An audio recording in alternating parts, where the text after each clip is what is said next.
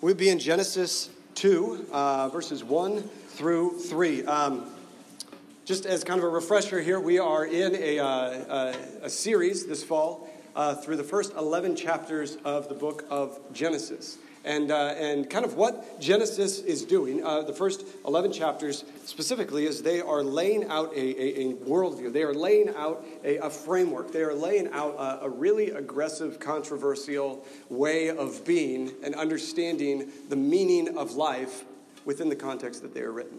The Holy Spirit inspired Moses to write these, and he writes into a context, and the context he's writing into does things differently than they should be doing. And so the book of Genesis is written to kind of reframe that and answer the question, okay, here's really what we're doing. This is where we started. This is the trajectory of where we're going. It's really helpful for us that though Genesis was not first written to us, that through the Holy Spirit and through the New Testament and interpreting some of this, we can understand how this applies to our lives today. That's a beautiful thing, real thing about how Scripture works, was inspired and it was interpreted through the Spirit. And so things that we've looked at are a God of creation. We've looked at the image of God, and today we're going to look at the seventh day and God resting on it. One of the things we do here is that we stand out of reverence for God's word. So if you are physically able to, I know you just sat, I'd ask that you stand for the reverence of God's word as we read how he has revealed himself to us in Genesis 2, verses 1 through 3. Thus the heaven and the earth were finished, and all the host of them. And on the seventh day God finished his work that he had done, and he rested on the seventh day from all the work that he had done. So God blessed the seventh day and made it holy, because on it God rested from his work that he had done in creation. This is the word of the Lord. Thanks be to God. You may be seated. So we are looking at this idea of rest. But we are looking at this idea of rest as suburbanites who are very, very busy.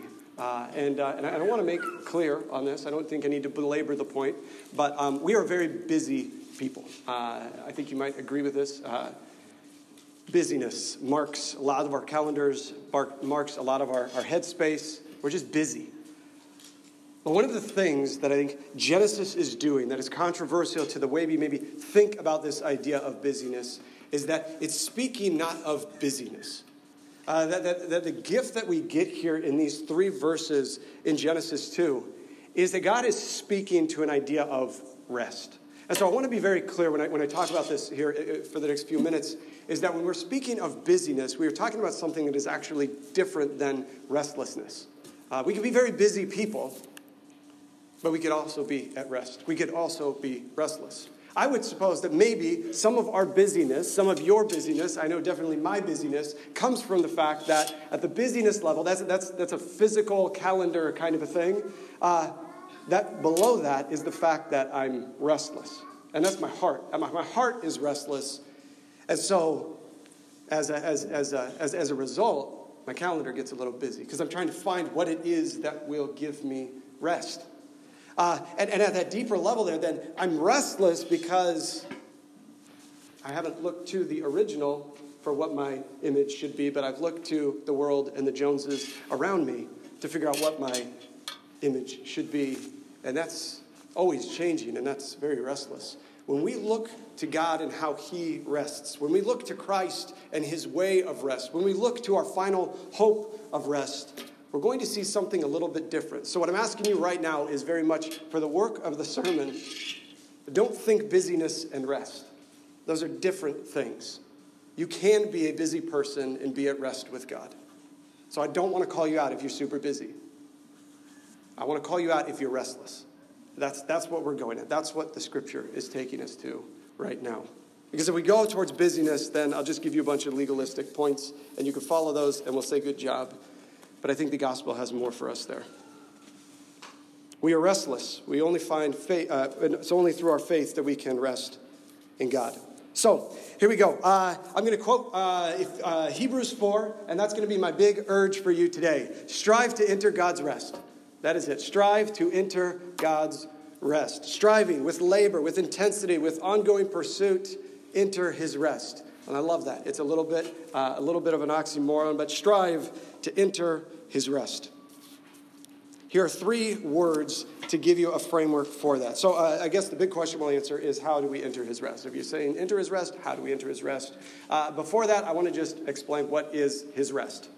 Okay, so that'll be most of the sermon. What is God's rest? So here are your 3 points there. Temple, holiness, and work. That is God's rest. Temple, holiness, and work. And then if we add on to that, then you can go, next slide, here's more of the more easy, less erudite kind of outline there. God's Sabbath rest is to be with him in his holy temple, in his presence. To be for him in a pursuit of holiness. And God's Sabbath rest is all possible because of him. It is his work, not ours, that creates that rest. There you go. Now, if you are way too busy right now for church, you literally just got the sermon. You can leave. But I will glare at you the whole way. No, oh my goodness, legalism abounds. Okay, let's just move on to something better. Point 1, God's rest is to be with him. This is in our text here. I want you to open this up. If you have one of those ESV scripture journals, feel free to mark this up. I'm going to tell you to mark it up. If you got a Bible that you can mark up, go for it. My Bible is marked up beyond recognition. I can't even really read this. I had to print it out. So here are 2 things that you need to mark up.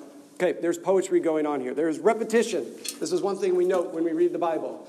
7th day shows up 3 times. So you can, this is verse 2. On the 7th day, God finished. Okay, here's the next thing. The phrase, his work that he had done. 7th day, his work that he had done. Mark those. And he rested on the 7th day from all his work that he had done. Super weird sentence. Verse 3. So God blessed the 7th day. There's 7th day again, the 3rd time. And made it holy. Because on it, God rested from all his work that he had done in creation. Like, this is like writer's block here. Why do we get this? This is the thing that I always say is there's a repetition. It's kind of like when we write over the word over and over and over. When there's repetition, this means a big deal. 7th day is a big deal. And it's the work that God rested from. He didn't just rest. He rested from what? From his work that he had done.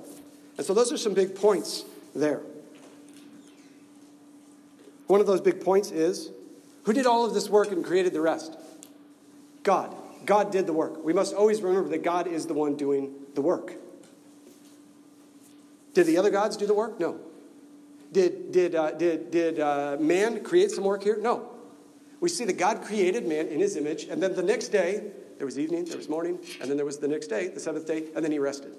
I did the work before I even tell man all of the things that he's going to do and it all plays out. He says, here's what you're intended to do. But before we get moving on to Adam doing his thing, let's just rest.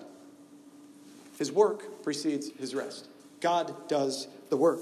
Okay, the second observation that we can maybe have here is that God blesses it and makes it holy. Okay, so this is something maybe for morning Devo study. This is super Josh Casey nerdy spreadsheet charts that I'm not going to gift you with today. There is a repeated pattern.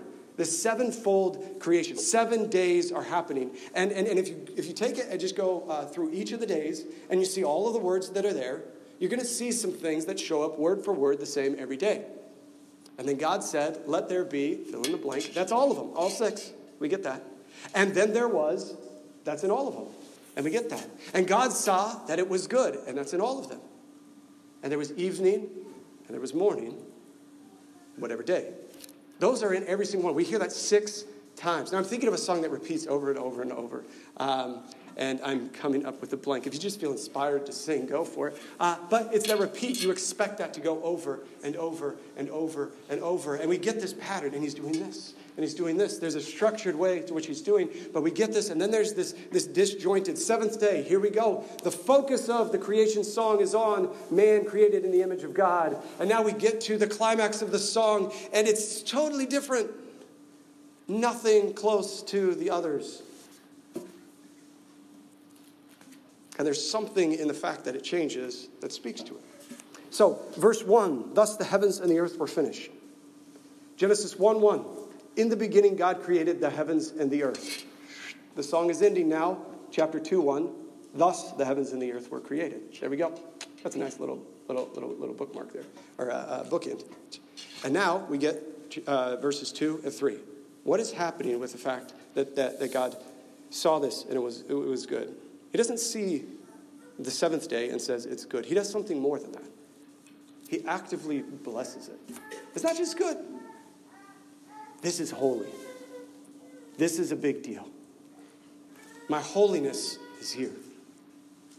And he doesn't say, let there be and there was. He stops. The word rest, I mean, you can go with Sabbath. We'll get there. But you can also go with just this very plain and simple. He ceases to work. He doesn't work. He just stops. That's different. There's something different and holy about this day. Now, here we go. The last one here is there's uniquely no evening and morning on this day. You see, the days, according to Genesis, were started in the evening and ended in the morning. There was evening and morning. But on this one, we don't have that. It maybe suggests that there could be perhaps an infinite sustain to the Sabbath. That there might be something going on there. I'm going to chase that sustain for the remainder of our time. But I want to note here that Sabbath is God resting, ceasing his work. Sabbath is not recovery. God did not need to recover. He didn't exert himself to the level that he needed to just stop. I think sometimes we go so hard because we're restless and we say, I did all this work and I just need a day off. Sabbath. That's not the same thing at all in any way. He's just pausing. He's saying, there's something here. I want to be present. And this is where this idea of temple comes in. All right, if you have a paper Bible more than the scripture journal, you can flip away. I guess, I don't know how the phones do it, but go for it. Exodus 16 is this idea where God has possibly created a garden temple that he is going to rest his presence in. This is the big idea here. In Exodus 16, this idea of rest gets added the word Sabbath. So we always think Sabbath rest. Sabbath is not a word, that's used in our translation of the Bible here. The Hebrew is kind of there, but whatever. It's rest. God rested. But then we get this idea that everyone's looking back. Moses wrote Genesis. Now he's writing Exodus. He's one of the characters in Exodus, a real historical character that happened here. So he knows a lot of this. He's looking back in Exodus 16 on some of this pattern. 6 days, and then there's this Sabbath, or there's this rest. And he's kind of interpreting it this way. This really falls into the gift of manna, the bread from heaven. As they walk through the wilderness, 6 days you will have it. Well, it's like 5 days you will have it. On the 6th day, you'll really have it. And then on the 7th day, nothing. Rest, Sabbath, don't work. And if you do collect more than you need that day, it'll go bad. And so there's really making a big space for and a big deal about this. So Exodus 16, then Moses says, eat it, the manna, the bread from heaven, today, for today is a Sabbath to the Lord. That's where we get that word Sabbath. That's where it starts to get that idea of Sabbath. Today you will not find it in the field. 6 days you shall gather it, but on the 7th day, which is a Sabbath, there will be none. It will cease. The Lord won't make it. You won't gather it. Cease. Okay, now we're going to jump ahead. Exodus 40, and this gets a little aggressive. In Exodus 40, Moses sits up. I think this is the last chapter of Exodus. They've been wandering through the wilderness. They're going to continue wandering, but this is kind of the end of the book of Exodus. It ends with the creation of the tabernacle. Exodus 40. And so in Exodus 40, Moses builds the tabernacle. The tabernacle is a tent. Basically, it's the mobile temple because they're transient, they're nomads, and they need to move it with them. And the presence of God dwells there. Poetically, and not accidentally, though, as he's building this tabernacle, we read that Moses completed the task, and I quote, as the Lord had commanded Moses. As the Lord had commanded Moses. We hear this over and over again. How many times? Just guess. How many times do we hear over and over as the Lord had commanded? 7. We hear 7 times that the temple is being built. The sevenfold setting up of the tabernacle ends with the statement. You can read it on the screen here.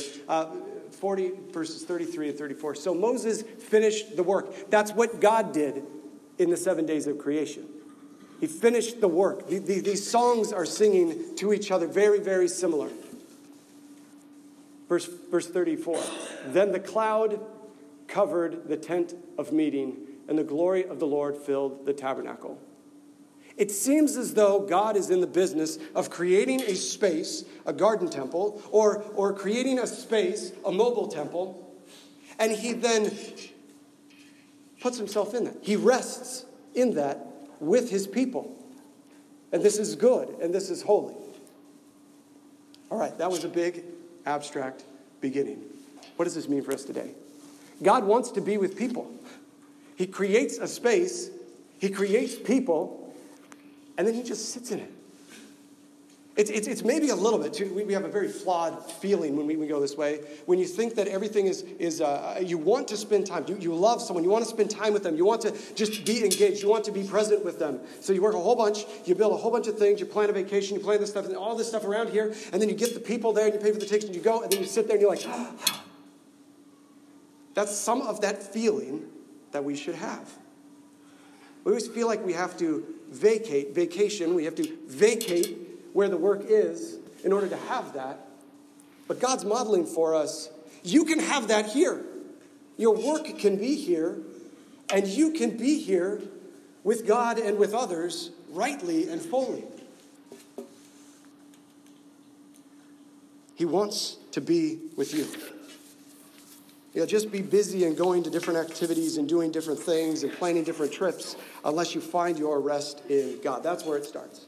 We have to figure out how to be okay with God here and in his presence here and break from our rhythm here to focus on him. Or we can't actually really be with people. We'd be using them to help us medicate or soften the busyness, the restlessness. So let's keep moving along. We've got some more, and this is kind of the big fun piece here. Point 2, God's rest is for him. God's rest is to be for him. So God wants us to be with him. That's his rest. He's dwelling with Adam in the garden, resting there. God's rest is to be for him. So we're not just passively sitting there like, hey, God. We're doing something in the process. We are furthering ourselves toward holiness. Though we get the 10 commandments, or the 10 words of God, first on Mount Sinai in Exodus 20, which these 10 commandments, which are, by the way, they're all intended to form the people of God into his holy image. That the point of the 10 commandments is to give us ways to be holy. So this holiness is there. While we get those, the Spirit inspired Moses to then write it again and give further explanation in Deuteronomy 5. So I guess if you want to compare them, Exodus 20, Deuteronomy 5, it's a great Bible study just to look at it and see what's different here and what are we learning of God in the difference. We can read it here on the screen. We've got a couple slides. Verses 12 through 15. Observe the Sabbath day to keep it holy as the Lord your God commanded you. 6 days you shall labor and do all your work, but the seventh day is a Sabbath to the Lord your God. On it you shall not do any work. Before we go to the next slide, can you go back? Sorry. He says, as the Lord your God commanded you, 6 days you shall labor and do your work, but on the seventh you don't work. That's the big point there in verse 13. You work, you don't work. Okay, now you can go to the next slide. Here's why. You shall remember that you were a slave in the land of Egypt, and the Lord your God brought you from there with a mighty hand and an outstretched arm. Therefore, the Lord your God commanded you to keep the Sabbath day. My logical brain melts down at that point. What? So we have this Sabbath where we're not doing work, but what's the reason of it? I would say because God rested on the Sabbath, right? No. Moses is helping us understand the intent, the purpose of this Sabbath. Because you are to remember that you are a slave in Egypt. You're to remember that God is a rescuing God, that God does a work of creation and rescue, creation and salvation.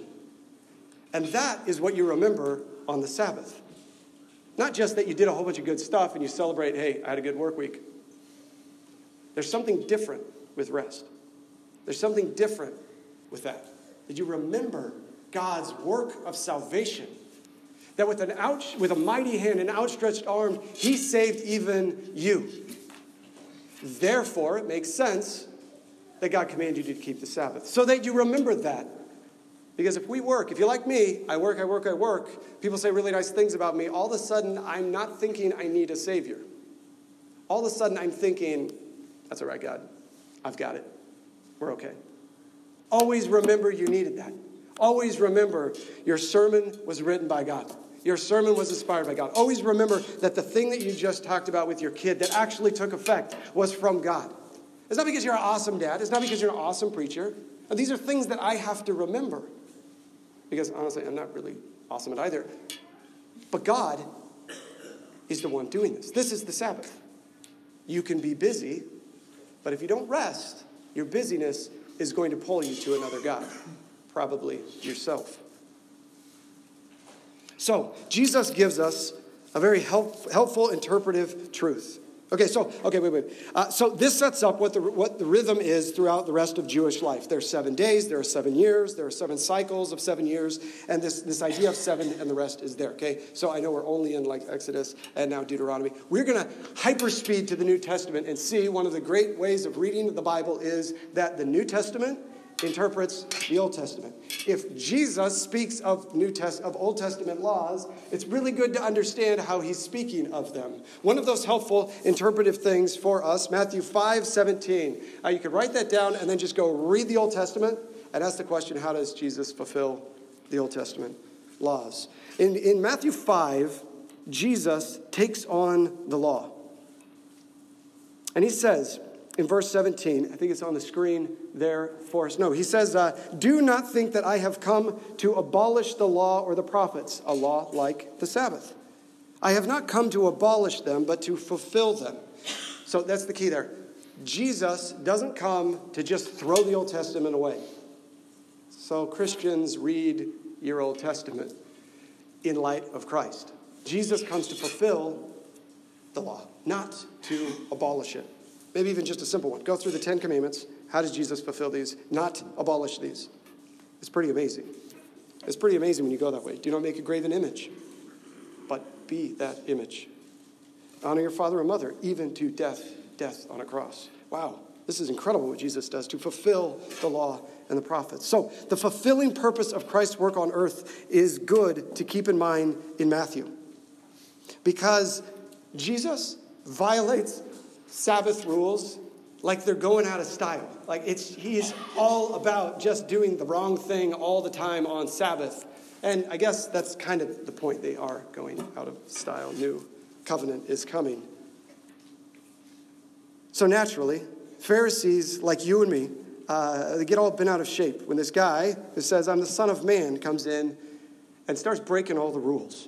So now we get to this text, Matthew 12, 6 and 7. So in Matthew 12, Jesus takes on a couple things here. He and his disciples, they go and they pick grain, which is against the Sabbath law. He goes and he heals a man who on the Sabbath, which is really against Sabbath law. So naturally, it's going to make some people mad. But Jesus doesn't simply break it.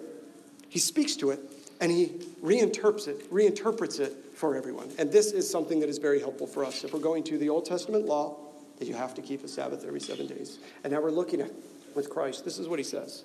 He says in Matthew 12, something like this. The verses leading up to what's on the screen. Didn't you guys read your Bible? It's kind of basically what he says. And then verse 6, he says, I tell you something greater than the temple is here. And if you had known what this means, I desire mercy and not sacrifice, you would not have condemned the guiltless. For the Son of Man is the Lord of the Sabbath. Man, he is swinging here. I tell you, something greater than the temple is here. The Son of Man is Lord of the Sabbath. We'll get to that. But I want to look at verse 7. And if you had known what this means, I desire mercy and not sacrifice. It says if you just read your Bibles, you wouldn't get all bent out of shape. You would have understood, maybe I'll go this way. You would have understood that the principle of the Sabbath is greater than the ritual. Principle over ritual of the Sabbath. I'm going for something here, and it's not that you just obey the rules. If you just obey the rules and your heart's not in it, well, I guess you're wasting your time and offending God. Maybe another way to say it is he's interpreting the law with the Pharisees, who are the lawyers, that the intent of the law is greater than the letter of the law. So in your own lives, it would be good to follow suit if we are imaging Christ to maybe ask that question. Am I really forcing the intent of the law? Obey me now. What is that for? What is the intent of that? Or the ritual of the law? Do I go to church just to check the box? Do I go to community group just to check the box? Or is there something that I'm supposed to be getting out of this? Is there a way I'm supposed to be formed in doing these things? And then maybe move toward that intent, because you'll get a whole lot more out of it. I was a football player for 1 year. I got pneumonia on the sidelines because I'm terrible at the intent of what football was. Look at me, I'm massive.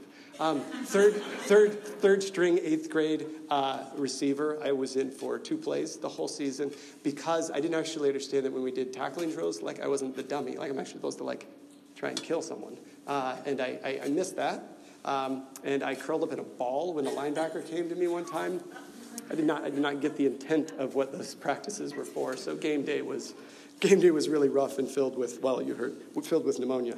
It was rough. It was rough. And I'm from Nebraska, so extra shame on that. Which I don't know. I probably could have helped out last night. Just as Jesus took this, he speaks to this thing here. He says there's a greater temple, and there's a Lord of the Sabbath. I mean, elsewhere he says that the Sabbath is not made for man, but man is not made for the Sabbath, but the Sabbath for man. There's something formative that's supposed to happen in the Sabbath for us. And so here's something that's amazing. When he says that something greater than the temple is here, he's taking this idea of temple that we just heard of, that God creates this temple to dwell in, to rest in with his people in his presence. He takes this idea of this temple, and then he also says that this Sabbath thing is here, this rest is here, and he's going to smash them together. He's done this. Last week we talked about this. He takes the divine presence of God and the image of God, and we don't quite get this. It kind of separates and does 2 different things in the Old Testament, and then Jesus comes and he smashes it together, and he gives us a new way forward. He's going to take this idea of the temple of God and the Sabbath of God, and he's going to smash them together in himself, and he's going to move forward. What is greater than the temple? Jesus. He says, tear it down and I'll raise it up. And he's speaking, the Bible says this, and he's speaking of his body. He is that temple now. He provides that rest. Come who are burdened and heavy laden, and I will give you rest. Your rest is in me. Your temple is in me. Your presence, stop. I do the work that you need. This is all in Christ Jesus. And so then it is right for the Apostle Paul to tell the Corinthian church, which then also applies to us in 1 Corinthians. You can read it on the screen here. Or do you not know that your body is a temple of the Holy Spirit within you, whom you have from God? You are not your own, for you are bought with a price, so glorify God in your body. Wow, that is huge. Because of faith in Christ, the Spirit comes to prove to us that we are his temple, that the dwelling place is there. God has created us in his image, and now we are his dwelling place. Wow. But that's not where it ends. Point 3, God's rest is because of him. And I guess the takeaway here is work out your salvation because he has worked in and for you. So Sabbath, I was suggesting, is a recalibration of the heart. It's that time of pause that we intentionally think of God's work. We remember his good works. We seek his holiness. And so here's what we have. In Hebrews 4, 9 through 11, I would really suggest reading like Hebrews 3 and 4. It's a sermon on Psalm 95, and it talks about how the Israelites, though they walked through the desert, they didn't believe the Lord. They didn't trust the Lord, and this was disobedience. And they tested him, and so then God even says, and I swear they will not enter my rest. Their disobedience, their unfaith has blocked them out. I swear, I oath, it is on my word they will not enter my rest because they have been a disobedient, disbelieving generation. That's Psalm 95. And then Hebrews 4 is giving a sermon on it and explaining it. And so here's the last part of it, the conclusion that I've kind of summarized there. The conclusion then is on the screen. So then, there remains a Sabbath rest for the people of God. So it was created.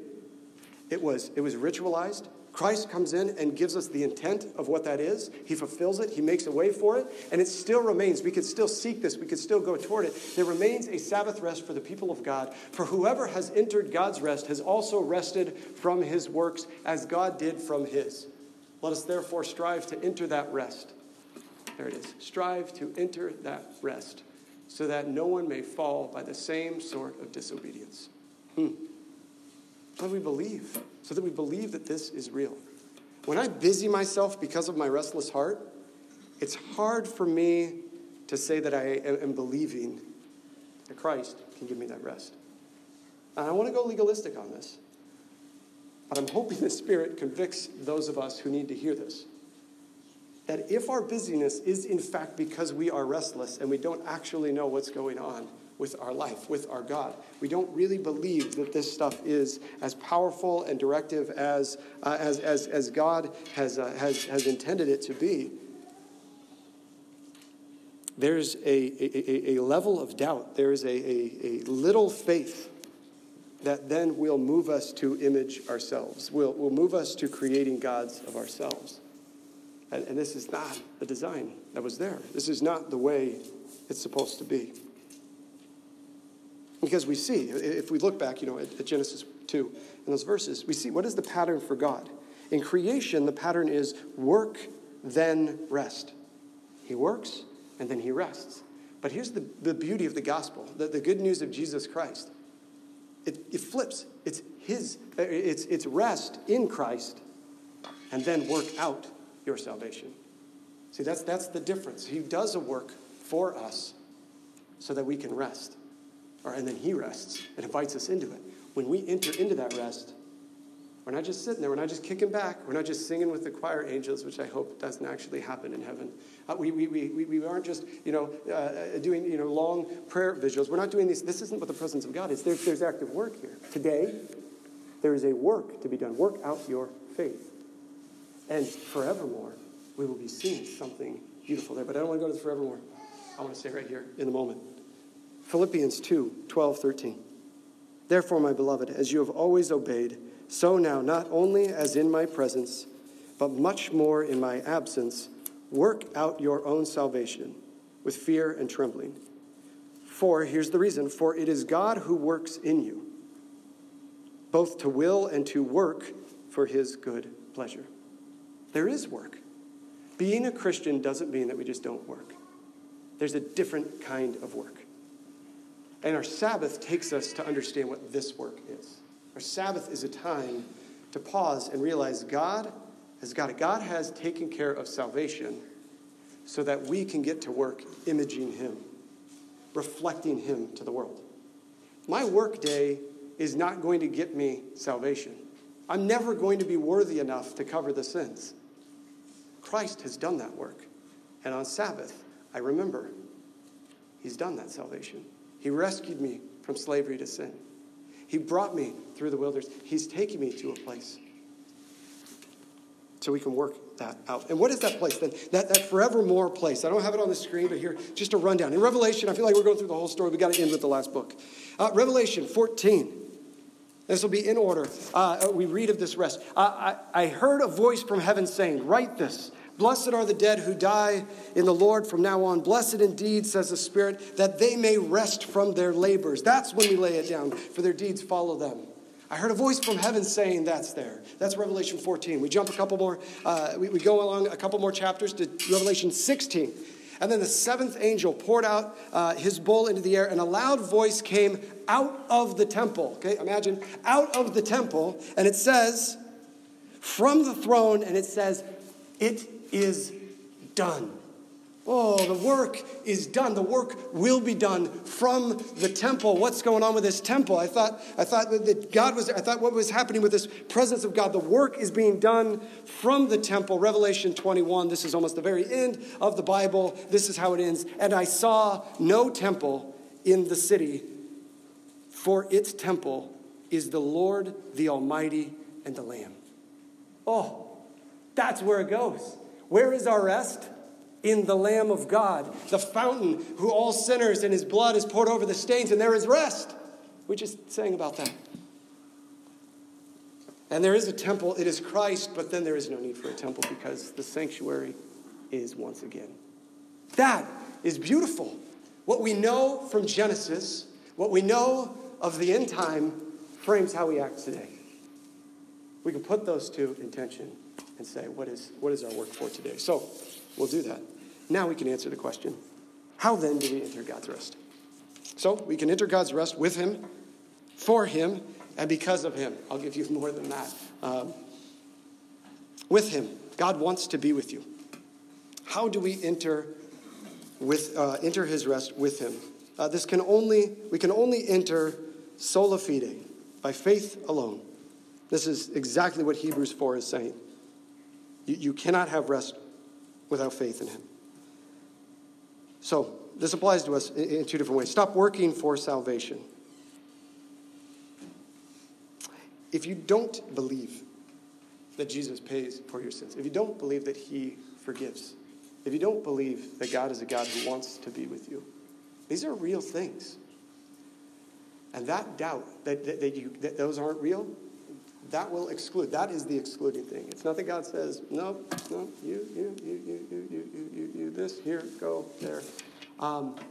What we're reading in this is that all are invited. That all are called, that the blood is over the sins of many, but only those who ask for it, who ask for forgiveness. That's where it is. When Jesus dies, everybody doesn't go to heaven. Those who believe go to heaven. Those who believe have that rest. And if that's you, if you think you have to be good, if you think you have to attend church, you should attend church for different reasons, but not for the goal of getting salvation. You should do things at church. You should give money to church for good formative reasons other than salvation. That's part of the working out that comes later. So you must believe. It's a big, big deal. Our hearts are restless until they find their rest in you. If you are restless, this may be a big red flag saying you hate Jesus. Not if you're too busy, but if you're restless. But if you are a Christian, if you have asked Christ to forgive your sins, if that is a thing, you also need to not lean back towards ritual. I think it's so easy for us to say, oh, yeah, let's do the 7-day thing and break here, and we're going to make these rules for the Sabbath, and we're going to do these certain things here or there, and I've got to have my break, and I've got to do these. You can also move into other areas of legalism, and all of a sudden you're checking the boxes again, and you just become a whitewashed tomb, and you're just hollow. And there's nothing there. So I want to encourage you, if you lean toward, as a Christian, toward the legalism side, to ease off that. Romans 14 speaks of these laws. Paul says it's on one's conviction as to what we do. So some people are going to lean toward, let's keep observing these things. And some people are going to lean towards, maybe we don't need to observe these things. But he says what's really there is the rule of whether you think that you may need. I'm not saying that you have to have one day off. I don't want to do that. That speaks to busyness, not to rest. That you have to have that one day off, okay? If you're thinking that. Some people might say, yes. If you are convicted that that's it, and I personally am kind of convicted that's it. So that's for me. Don't judge people who aren't. That's what he's saying. But if you are not convicted of it, don't judge people who are. Because the thing that those laws and those good formative things are meant for is for the people of God to understand God more and to love each other more. Not to set up all these rules and follow them. There's a reason why we go to Sabbath.